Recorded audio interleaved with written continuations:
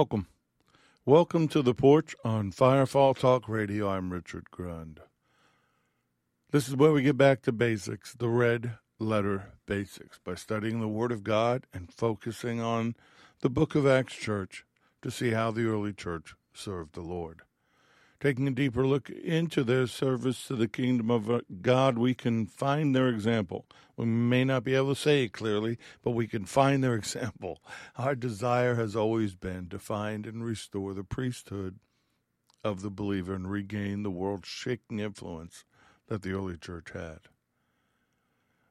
In digging deeper into Scripture and taking it as it's written, not filtering it or watering it down, we find the church the Lord intended and not the one that man created. The church age is not over. What happened in the upper room is as much for today as it was on the day of Pentecost. If you know that and believe that, and you want more in your spiritual walk with Yeshua, with Jesus of Nazareth, you're welcome to join us on this journey as we get back to basics. If you have any questions, go to firefalltalkradio.com, use the contact button, or you can email us at theporch, lowercase one word, at firefalltalkradio.com. If you'd like to support what we do, and we hope that you will, on firefalltalkradio.com at the bottom of the homepage, there are ways to do so. If you need more information, just ask. We appreciate your support and encouragement to every one of you that do. And welcome to all of our listeners from the various streaming platforms where I hope you are subscribed so that you know when a new session of The Porch or anything else we do goes up. Thank you for being a part of The Porch. Thank you for being a part of this journey and for everything that we are doing to further the kingdom of God. If you need prayer or you want to pray for others in the Porch community, just contact us. We care about you. Remember that. Don't forget that you may not be known by face. I may not even know your name. But if you listen, I pray for you, and the Lord knows who you are. We're also on Facebook, Instagram, and on formerly Twitter, known as X.com. We're there as well. Hook up with us. Let us know that you listen. Forgive me, a little under the weather, pressing on, not giving up, not canceling the Bible study, or adding anything else. Starting out with praise reports and prayer requests, as always. I'm going to ask for some aerial support before I get into the list that I have. A lot going on. Don't need to go into detail, but if you understand spiritual warfare, you understand that right now it's pretty hot and heavy. And we, myself and my team, could use some aerial support, use some extra commitment to prayer and intercession. But let's praise him. Let's praise the Father, the God of all creation. I praise him for my home. I praise him for my lovely wife of 43 years. I almost got it wrong, but 43 years of marriage and 44 years or so together. I am blessed. I'm blessed by my family, my sons, daughter-in-laws, grandson, furry kids. Everything we have comes from him. I praise him for his protection that he offers us. He cares about us. He wants us to be protected. He gives us the ability to stay under his covering. I praise him for this ministry and each and every one of you. I don't want to do anything else. I don't want to be anywhere else. I praise him for the dreams and the visions and everything he's been showing me about what's coming, about where we are. But I know how it all ends. I praise him for his healing virtues. To be able to praise him in everything, for everything. I praise him for the renewed spirit man. Though my body may be doing what age does, my inner spirit man is strong and growing and getting better every day. I praise him for the signs of the times. He's giving us that he's ready to return. Well, he's almost ready. He hasn't stood up yet. The command hasn't gone out. But he's giving us little blinking lights and telling us, hey, pay attention. Get ready. I'm coming back. Creation's groaning for the return of the King. So we praise him for the coming kingdom and the new Jerusalem. I want to pray. Pray for the peace of Jerusalem. May they prosper those who love you. I pray for Israel. I pray for America. I pray for the nations that come under his command. I pray for the fatherless and the widows, the innocents, the martyrs, and those that are victims of injustice. For divine wholeness, health, and healing in me, my wife, my family, and each and every one of you, as we get back to our divine design. This is not how we were designed to be. Whether ancestry or our own choices or the world we live in, things have been done to us that wasn't his best for us. So I pray right now for healing for all who are sick, all who are dealing with injuries or disease or anything, whether natural or supernatural. I pray in the name of Yeshua HaMashiach, Jesus, the Messiah, be healed from the top of your head to the bottom of your feet, from the inside out, to rise up, stand up, to dance and sing and shout without any hindrances. I pray for protection, that Psalm 91 covering I mentioned, to always be in place and for us to stay under the shadow of his wings. Pray for inspiration, for the Holy Spirit to guide us and to teach us and to speak to us. I pray for the remnant, that's us, to rise up, to wake up, to answer the call to action, for those who have been blessed to be a blessing. We, unfortunately, as a ministry, as a group, and everything under our banner, unfortunately, in this fallen world system, takes finances. So join with me in prayer for that to happen. Let's pray. Pray. If we come into agreement in prayer, if one can put 1,000 to flight, our combined prayers should put entire armies of the enemy to flight. Faith-filled, world-shaking, supernatural prayers. I pray for protection and covering over each and every one of us. The enemy knows the time and is working accordingly. Well, we need to push back and take a stand, and when having done all, to stand. I pray for us to become aggressive in our efforts against the schemes of the fallen, against the schemes of the enemy, confronting them with confidence and purpose and power, in the name of Yeshua HaMashiach, Jesus the Messiah, for the kingdom of God, getting people saved, healed, and delivered. I pray for edification and encouragement. Some are really beat down right now. We've been discouraged. Things have happened to us, things sometimes we've done to ourselves. Rise up in the name of Jesus. Rise up. Be filled with encouragement. Be filled with his love. Be filled with the presence of the Holy Spirit, so that we can take down the principalities that exalt themselves against the knowledge of God, keeping people from seeing the gospel and seeing their need for Yeshua as Messiah. I pray for us to continue to operate efficiently in the calling, exposing the enemy, seeking the lost, helping the dying, and those in bondage, and destroying the works of the enemy. I pray over the technology and all that we have, that this be a word tonight that he once said and that you have ears to hear. So, Father, bless it. Have your way, Holy Spirit. Do whatever you want to do. Keep the enemy from us. Clear our minds and our hearts. Let us receive, be empowered, be filled with you. And I pray all these things in Yeshua's name. And if you agree with me, say amen.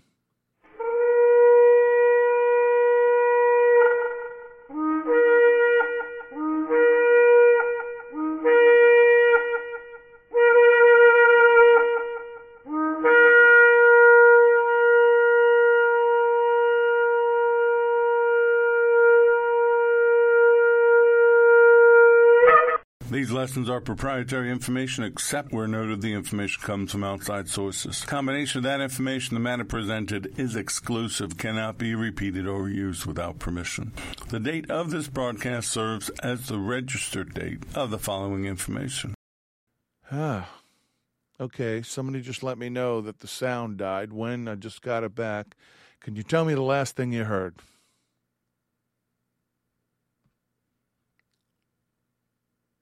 Unfreaking believable. Can somebody tell me when the last thing was you heard?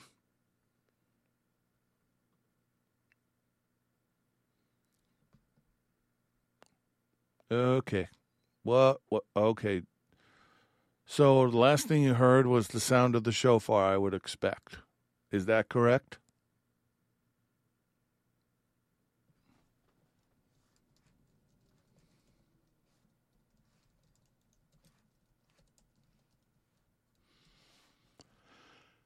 I'm working on it, folks. Of course, I'll be able to edit this out for those of you that aren't listening live, but I want to get it right for those that are live. I will go back to where the last thing you heard.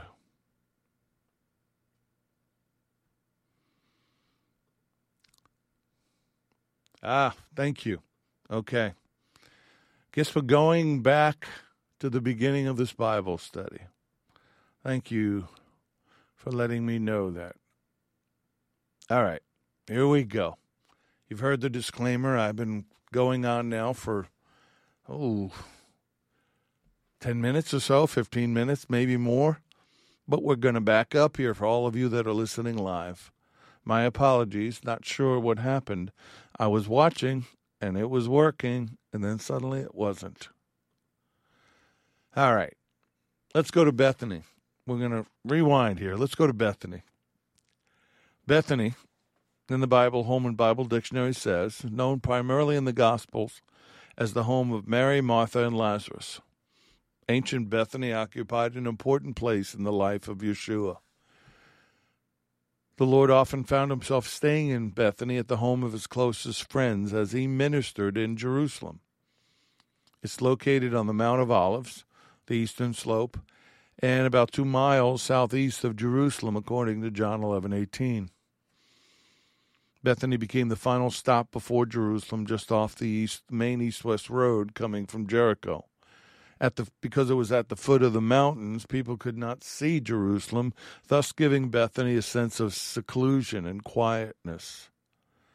The road between Bethany and Jerusalem was a ready avenue for travel across Olivet, and the journey took about 55 minutes to walk.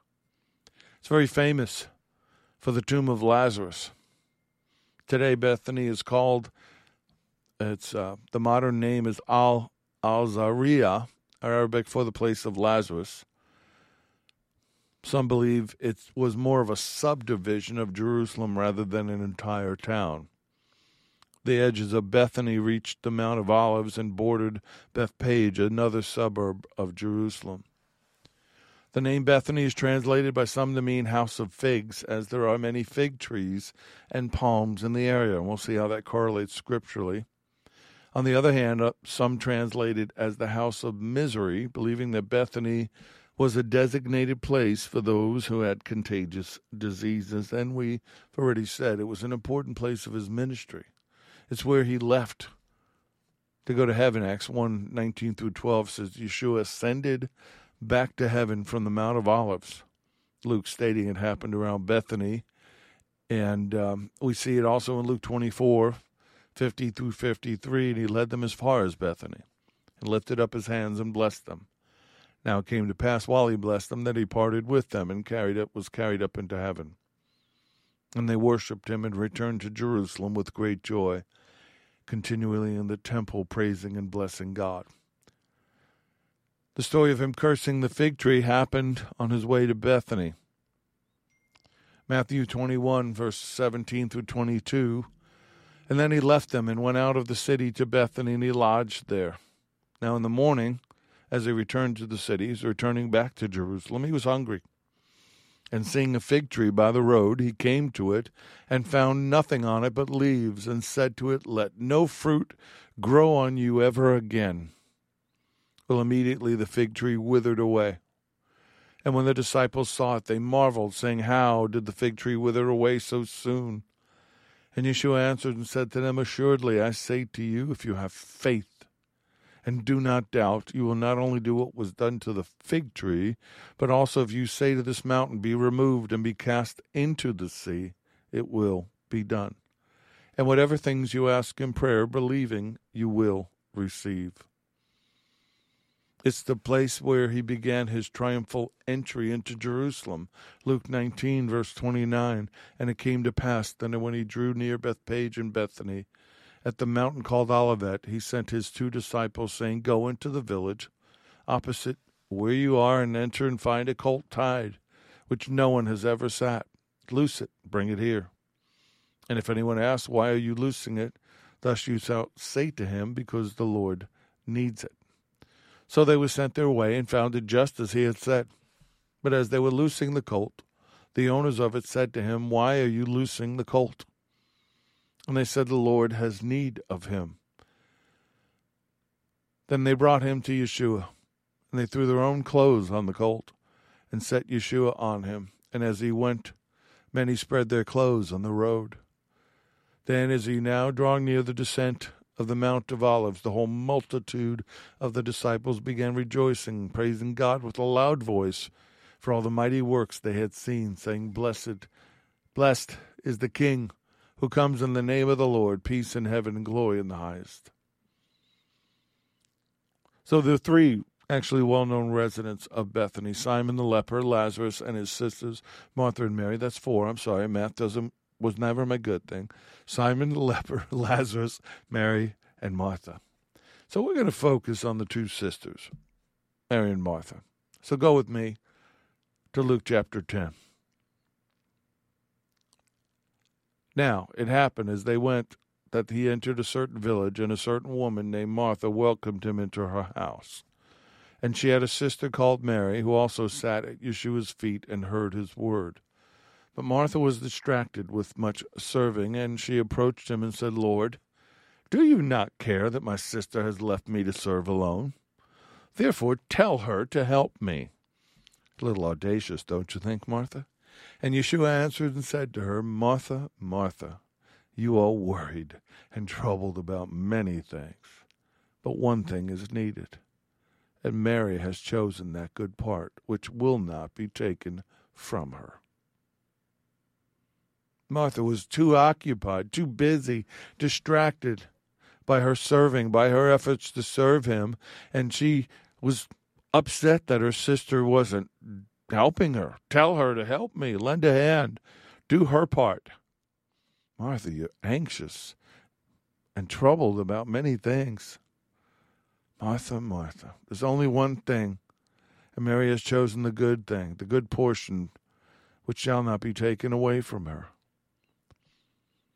Now, he could have chastised her, he could have gotten upset, but when he says, Martha, Martha, there's a tenderness in his reply. My dear Martha, you're worried and upset over all the details. How many times in ministry we do that? We get worried over the details. We get caught up in service.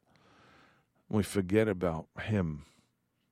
So Mary's a silent example. She said nothing. She doesn't even defend herself to her sisters. But what she did was devoting herself to Yeshua's teaching by basking in his presence, sitting at his feet. I not only admire that, I desire that.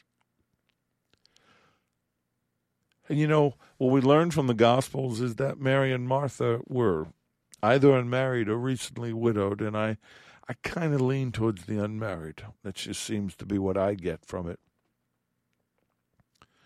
And this is a huge departure from the typical Jewish women of that time. But the women, they also seem to be wealthy. They're living independently. They're supporting Yeshua's ministry. And their brother Lazarus has a very special, more than likely expensive burial site. That's pretty rare. So Luke is focusing on the contrast between the two women. Mary sitting at his feet in a position of a disciple. She wants to learn. She wants to be near him. And we know that sitting at the feet is something that they would do. Acts 22:3, Paul talks about sitting at the feet of Gamaliel to learn the law. Rabbis didn't usually have female disciples. That was frowned upon. Now, hospitality is highly valued, and she's preparing a big dinner. She's fulfilling the expected role of the hostess of a woman, and she's frustrated that Mary doesn't see it the same way. And in Yeshua defending Mary, That's pretty shocking, probably, to the men in that house, because women were expected to serve domestically, and they were forbidden to learn as a disciple from a rabbi. And Yeshua is validating Mary's desire to be his disciple. Now, we don't want to throw Martha completely under the bus. She did receive him according to Luke 10:38. She did want to serve him according to Luke 10:40. In John 12:2, she's making him a supper. So she did do that. She's the first one now when he comes to Lazarus' tomb to greet him, John 11:20. Now Martha, as soon as she heard that Yeshua was coming, went and met him, but Mary was sitting in the house. She had faith in him, believing, said, Lord, if you had been here, my brother would not have died. But even now I know that whatever you ask of God, God will give you. So she knows who he is. She believes in the resurrection and eternal life. When he says, Yeshua says, your brother will rise again. She says, I know that he will rise again in the resurrection at the last day. And Yeshua says, I am the resurrection and the life. He who believes in me, though he may die, he shall live. And whoever lives and believes in me shall never die. Do you believe this? And she said to him, yes, Lord, I believe that you are the Messiah, the Son of God who has come into the world. Now, she's only one of two people in the New Testament to confess Yeshua to be the Messiah and the Son of God, the other being Peter. So she's got some of it together. Her heart is right, but her focus is wrong. She's distracted. She's drawn away from the important thing. She's overcharged with care. She's so committed to what she's doing, she forgets what's important. And I've seen that in congregations that we've been in. And that's why those people get burned out. They get so caught up. I have to do. You know, I can't just do nothing. I can't just sit here. And I'm supposed to help. I'm supposed to be a part of service and ministry. And my attitude about that is, unless the Spirit tells you, you don't do that. Because if he doesn't motivate you, if he's not in it, you will suffer from your choice, whether emotionally, mentally, or physically. Our focus should always be on him, Luke 21:34. Take heed to yourselves, lest your hearts be weighed down with carousing, drunkenness, and the cares of this life, that the day come upon you unexpectedly. Verse 36 of Luke 21. Watch, therefore, pray always that you may be counted worthy to escape all these things that will come to pass and to stand before the Son of Man. We can be so busy serving him that we're not focused on him, and we're not focused on his return, which is what the book of Acts taught us was their focus. We are to be building his kingdom, not our kingdom, not some other person's kingdom. His kingdom come, his will be done. And though the events of the end times may not have come to pass in a very long time, we should always, as believers, be looking for their arrival. The day of the Lord's return should not take us by surprise. We should live like they did, as if it was imminent, one eye on the job and one eye on the sky. That's what we should be doing. And I've heard so many teachers and preachers I got to be careful. Get very frustrated.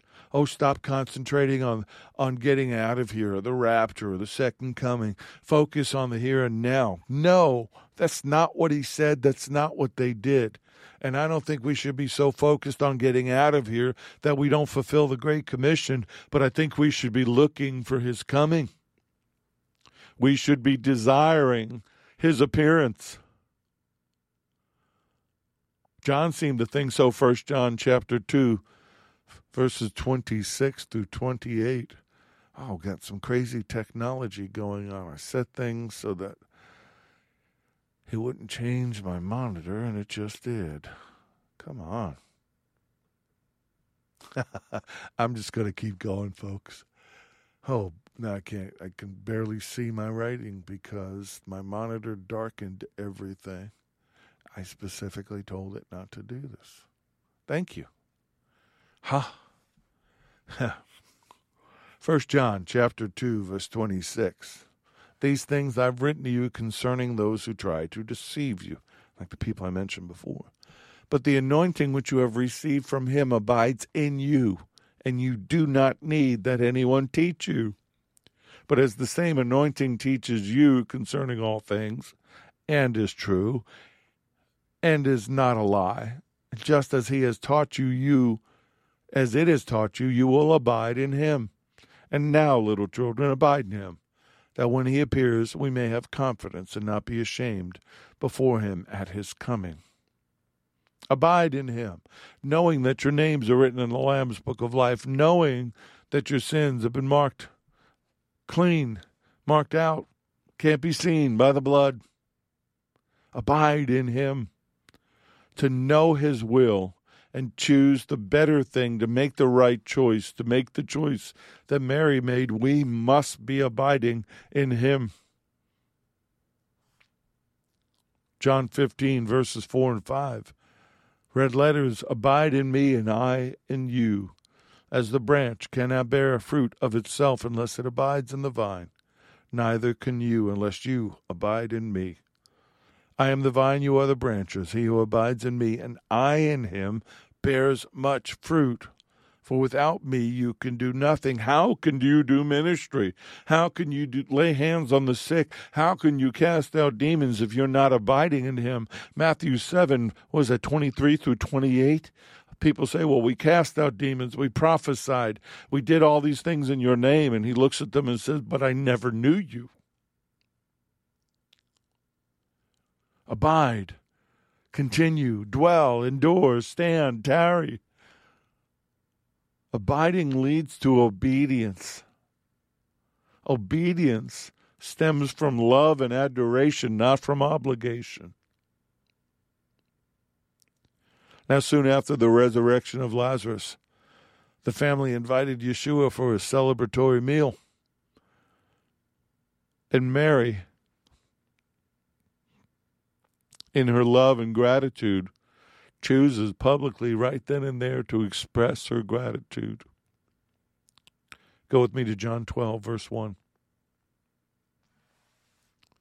Then 6 days before the Passover, Yeshua came to Bethany, where Lazarus was, who had been dead, whom he had raised from the dead. There they made him a supper, and Martha served, but Lazarus was one of those who sat at the table. Then Mary took a pound of very costly oil of spikenard, anointed the feet of Yeshua, and wiped his feet with her hair. And the house was filled with the fragrance of the oil. But one of the disciples, Judas Iscariot, Simon's son, who would betray him, said, why was this fragrant oil not sold for 300 denarii and given to the poor? This he said not that he cared for the poor, but because he was a thief and had the money box, and he used to take what was in it. John obviously has a little problem with Lazarus beside the betrayal, but his portrayal of Lazarus is pretty harsh. And Yeshua said, let her alone. She has kept this for the day of my burial. For the poor you have with you always, but me you do not have always. We see the same story told a little differently, and it's important that we see it in Mark chapter 14. Starting verse 3, while Yeshua was in Bethany, sitting at the table in the home of Simon the leper. So now we get the sense, okay, he's in Bethany, Martha's cooking and serving him, but they're in Simon the leper's home. Are you getting the picture? A woman arrived with an alabaster jar of very expensive perfume made from pure nard. She broke open the jar, poured the perfume, this they say on his head, but some believe that is a mistake in the translation. This irritated some who were there, and they asked one another, why was this perfume wasted like this? This perfume could have been sold for more than 300 denarii and the money given to the destitute. So they got extremely angry with her. So the picture is tying the two together. Martha's cooking the food.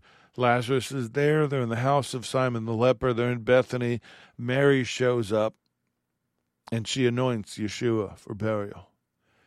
And again, he says, leave her alone. Why are you bothering her? She has done a beautiful thing for me, because you always have the destitute with you and can help them whenever you want, but you won't always have me. She has done what she could. She poured perfume on my body in preparation for my burial. I tell all of you with certainty, whenever the gospel is proclaimed in the whole world, what she has done will be told as a memorial to her. Now, the interesting note here that I'm just offering as a point of teaching is that he rebukes Judas in Luke 12, and we see in Mark 14:10, right after all of this takes place, then Judas Iscariot, one of the 12, went to the chief priests to betray them, to betray him to them. And when they heard it, they were glad and promised to give him money. So he sought how he might conveniently betray him. Judas, not only is he a little angry about being publicly embarrassed, he's probably jealous too. Very interesting when you start to tie it all together. Now, Simon the leper, whose house they were in, some believe, and I'm looking to confirm it, but I saw it in a lot of commentaries, that he is the father of Lazarus, Mary, and Martha, which would make sense why Martha knows what Yeshua is capable of, because she has already seen a miracle. Some connect him to the Pharisee in Luke 7:36, a similar story about the woman who breaks the jar on his feet and wipes it with her hair and her tears. Now, there's some discrepancies, and I can't corroborate that, but in my studying today, I saw a similarity that I think it is all tied together. But the oil in that alabaster jar was incredibly valuable. A denarius was the average day's wage for a laborer. 300 denarii was a year's wages. Was that extravagant? Yes. But sometimes love demands an act of extravagance. Let's go back to the tomb of Lazarus. We're doing a little traveling. We're doing a little history traveling. Now, Martha's interaction with the Lord was on point. Everything she said was true and it was accurate, but Mary's is much more personal, much more intimate, worshipful. John 11:28, when she had said these things, she being Martha, she went her way and secretly told Mary, her sister, saying, the teacher, Rabbi, has come and is calling for you. And as soon as she heard that, she arose quickly and came to him. Now Yeshua had not yet come into the town, but was in the place where Martha met him. Then the Jews, the professional mourners, who always showed up at these things to cry and weep and moan and groan, who were with her in the house and comforting her, when they saw that Mary rose up quickly and went out, they followed her, saying, she's going to the tomb to weep there. And then when Mary came to where Yeshua was and saw him, she fell down at his feet, saying to him, Adonai, if you had been here, my brother would not have died. Therefore, when Yeshua saw her weeping, and the Jews who came with her weeping, he groaned in the spirit and was troubled. And I believe that that moment, he was troubled. He was upset. He was angry about what sin had done to the creation, what Hasatan had done. Hasatan had done, excuse me, I'm having a hard time talking, to his children. And he said, where have you laid him? And they said to him, Lord, come and see. And Yeshua wept.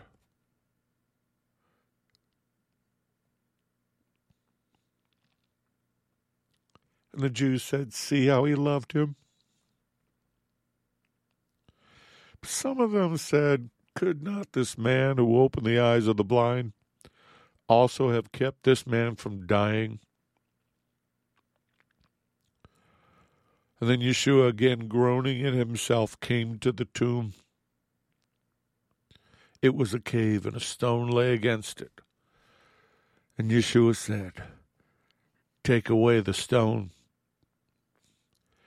Now Martha, the sister of him who was dead, Martha being Martha, points out the obvious. "Lord, by this time there's a stench, for he's been dead 4 days." And I always refer to the fact that medically, on the 4th day, your body begins to decompose. The gases begin to build up in your body to the point that the skin begins to split and stuff begins to ooze out. Your tendons are snapping. Things are turning to mush because the blood is no longer flowing. The electrical stimulus, the life in the blood, is no longer stimulating the cells. On the 4th day, when that new cell is about to be replaced, the old cells live for 3 days, and then on the 4th day, on the assembly line, the new cell comes up, but no new cells are coming up. He's been dead 4 days. And Yeshua said to her, "Did I not say to you that if you believed, you would see the glory of God?" And they took away the stone from that place where the dead man, where Lazarus was lying. And Yeshua lifted up his eyes and said, "Father, I thank you that you have heard me. And I know that you always hear me, but because of the people who are standing by, I said this, that they may believe you sent me." Now when he had said these things, he cried with a loud voice, "Lazarus, come forth."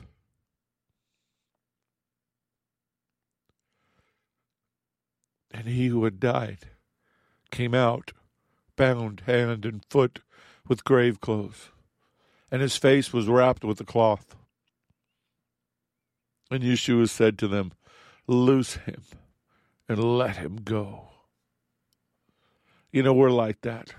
When we get born again, when we come out of the tomb of our sinful life, we're bound hand and foot with grave clothes, and our face is wrapped and we can't see clearly.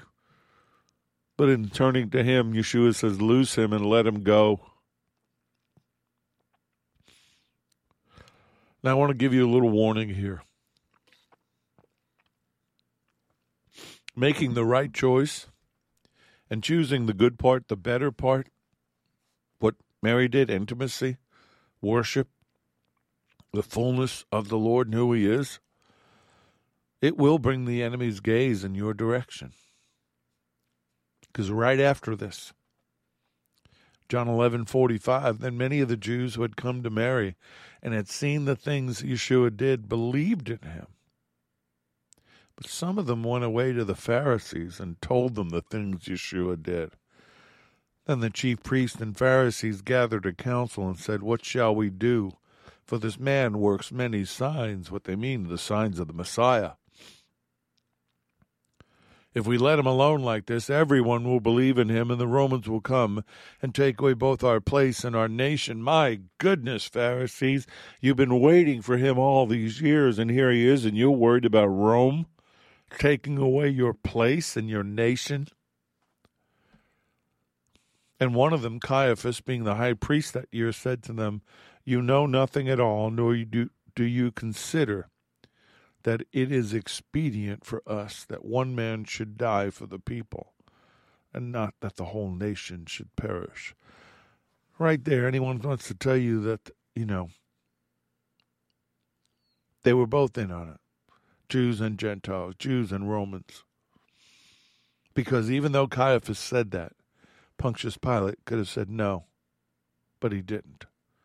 Now, not everyone who sees the Lord working in your life and your worship of him will be your friends.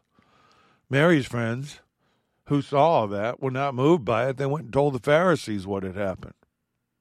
There are going to be people that are just not going to get it. They may attack you. They may try to tell you that it's wrong. You're not of him or whatever. I heard it. I heard it all from both unsaved and saved. You have to block out the noise and focus on him. You keep your mind and your heart on him. John 12, 9 through 11. Now, a great many of the Jews knew that Yeshua was there.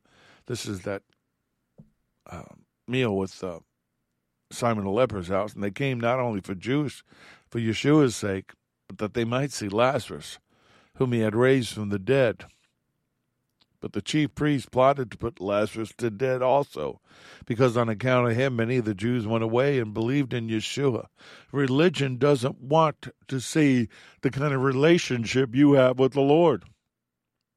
And they'd rather ostracize you and cancel you rather than to point to you and say, this is what we should all be like. So don't be surprised if people that you care about reject you and your beliefs. The world's never going to understand. We know that. The Lord said that. But understand, if they rejected him, they're going to reject you. Matthew 10, 24 and 25, a disciple is not above his teacher, nor a servant above his master. Is it enough? It is enough for a disciple that he be like his teacher and a servant like his master. If they call the master of the house Beelzebub, how much more will they call those of his household? John 15, 18 through 21, if the world hates you, you know that it hated me before it hated you. If you were of the world would love its own. Yet because you're not of the world, but I chose you out of the world, therefore the world hates you. Remember the word that I said to you, a servant is not greater than his master. If they persecuted me, they will also persecute you. If they keep my word, they will keep yours also. But all these things they will do to you for my name's sake, because they do not know him who sent me. Persecution is coming to the Western church, to the church in America, to the church in the civilized nations. We've been too comfortable for too long. The only way you're going to make it, beside having the focus that Mary had, is to be filled with the Holy Spirit. Nevertheless, I tell you the truth, John 16:7, it's to your advantage that I go away. For if I do not go away, the Helper, the Parakletos, he will not come to you, but if I depart, I will send him to you. And when he has come, he will convict the world of sin and of righteousness and of judgment. Of sin, because they do not believe in me. Of righteousness, because I go to my Father and you see me no more. Of judgment,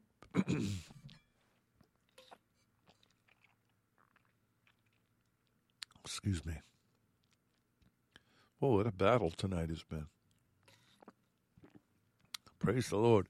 Of judgment, because the ruler of this world is judged. I love this part. I still have many things to say to you, but you cannot hear them now. Why? Because you don't have the Holy Spirit. However, when he, the Spirit of truth, has come, he will guide you into all truth. For he will not speak on his own authority, but whatever he hears, he will speak, and he will tell you of things to come. He will glorify me, for he will take what is mine, and declare it to you. All things that the Father has are mine. Therefore, I said, he will take of mine and declare it to you. You can't do this. You can't walk this walk. You can't serve him without the Holy Spirit doing that for you. You will act of your own accord. You'll think you're doing good things, but you're not doing God things. The gifts and the fruit of the Spirit, they work together to glorify the Lord and further the kingdom of God. It was beneficial to us that the Lord sent back the Holy Spirit to walk with us and to help us do this. What we do must glorify him. And it must be an act of love and worship. And I don't know why I always got that. I always did. And I say part of that was because I know who I was. I know what I had done. But I can't explain to you that from the minute I became born again, I was passionate about the Lord.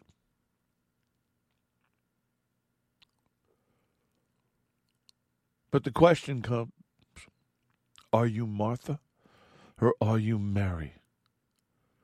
What choice will you make?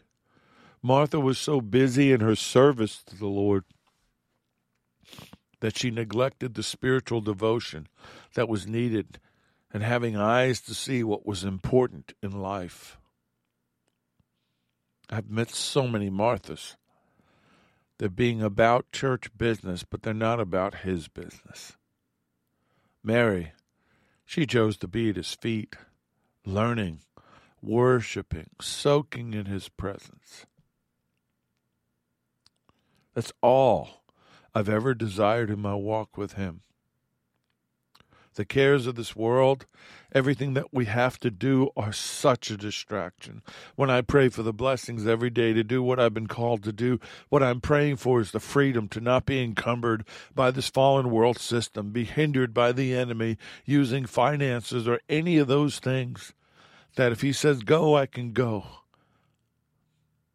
If you're ministering to somebody long distance, as I'm doing right now, to be able to get on a plane, rent an Airbnb, stay for a week or a month, or however long it takes to have Bible studies and ministry and fellowship and breaking bread. Choose the good part. Choose the better part. That's my call for you tonight. Make the right choice in your life right now, spiritually with the Lord. You may say, Richard, I don't know all these things. I can't do these things. The way you rattle off scripture and the information that you have in your head. So what? What has that got to do with falling in love with the Lord? Those things will come. Remember I said to you how passionate I am, spending time with him, listening to him, studying the word, that's where that came from. That passion to make the right choice. All I want is him. I don't want religion. I don't want denominations. I don't want a man or a woman, a teacher, a preacher. I don't want that. I just want Yeshua. I want the fullness thereof. So when it's all done, he can look at me and say, welcome home, son. Good job. And wrap his arms around my neck and hug me the way I hug my sons. Lord, we want you. Here and now tonight, you allowed this technical problem to happen. I'm not sure why. Maybe somebody needed to hear that other part twice. Because that's what the recording will be. The recording will be twice, I'm assuming. We'll see. Doesn't matter. I don't think I'm going to edit. I'm going to leave it the way you allowed it. Forgive me if I have a hard time talking. I'm a leaking, blubbering mess, right? Because I want you to have this. I want you to know this. In the midst of your brokenness, in the midst of everything going on in your life, and maybe your world's collapsing around you, and maybe all these things are happening to you, but inside of you is a spirit that connects you directly to him in the throne room. That you, like Mary, can sit at his feet. Lord, please minister to my brothers and sisters. Take away everything that hinders them from having this, the wounds, everything has been said to them by authority figures, parents, or whoever. Take away the scar tissue on their heart and their ears, and let them have you, all of you. Pour it out upon them. Let it soak into them, that loving presence, so that they know you the way Mary did, and she wasn't born again. She wasn't filled with the Spirit, but she had it. She got it. How much more can we have it and get it? Send your angels, Lord, to protect us from this fallen world that will steal this from us, to steal the word that came tonight. Glorify yourself, Lord, and let us go do this. Let us go make others feel like this and know you like this. And let's shake this world one last time. before you come back. I pray all these things in Yeshua's name.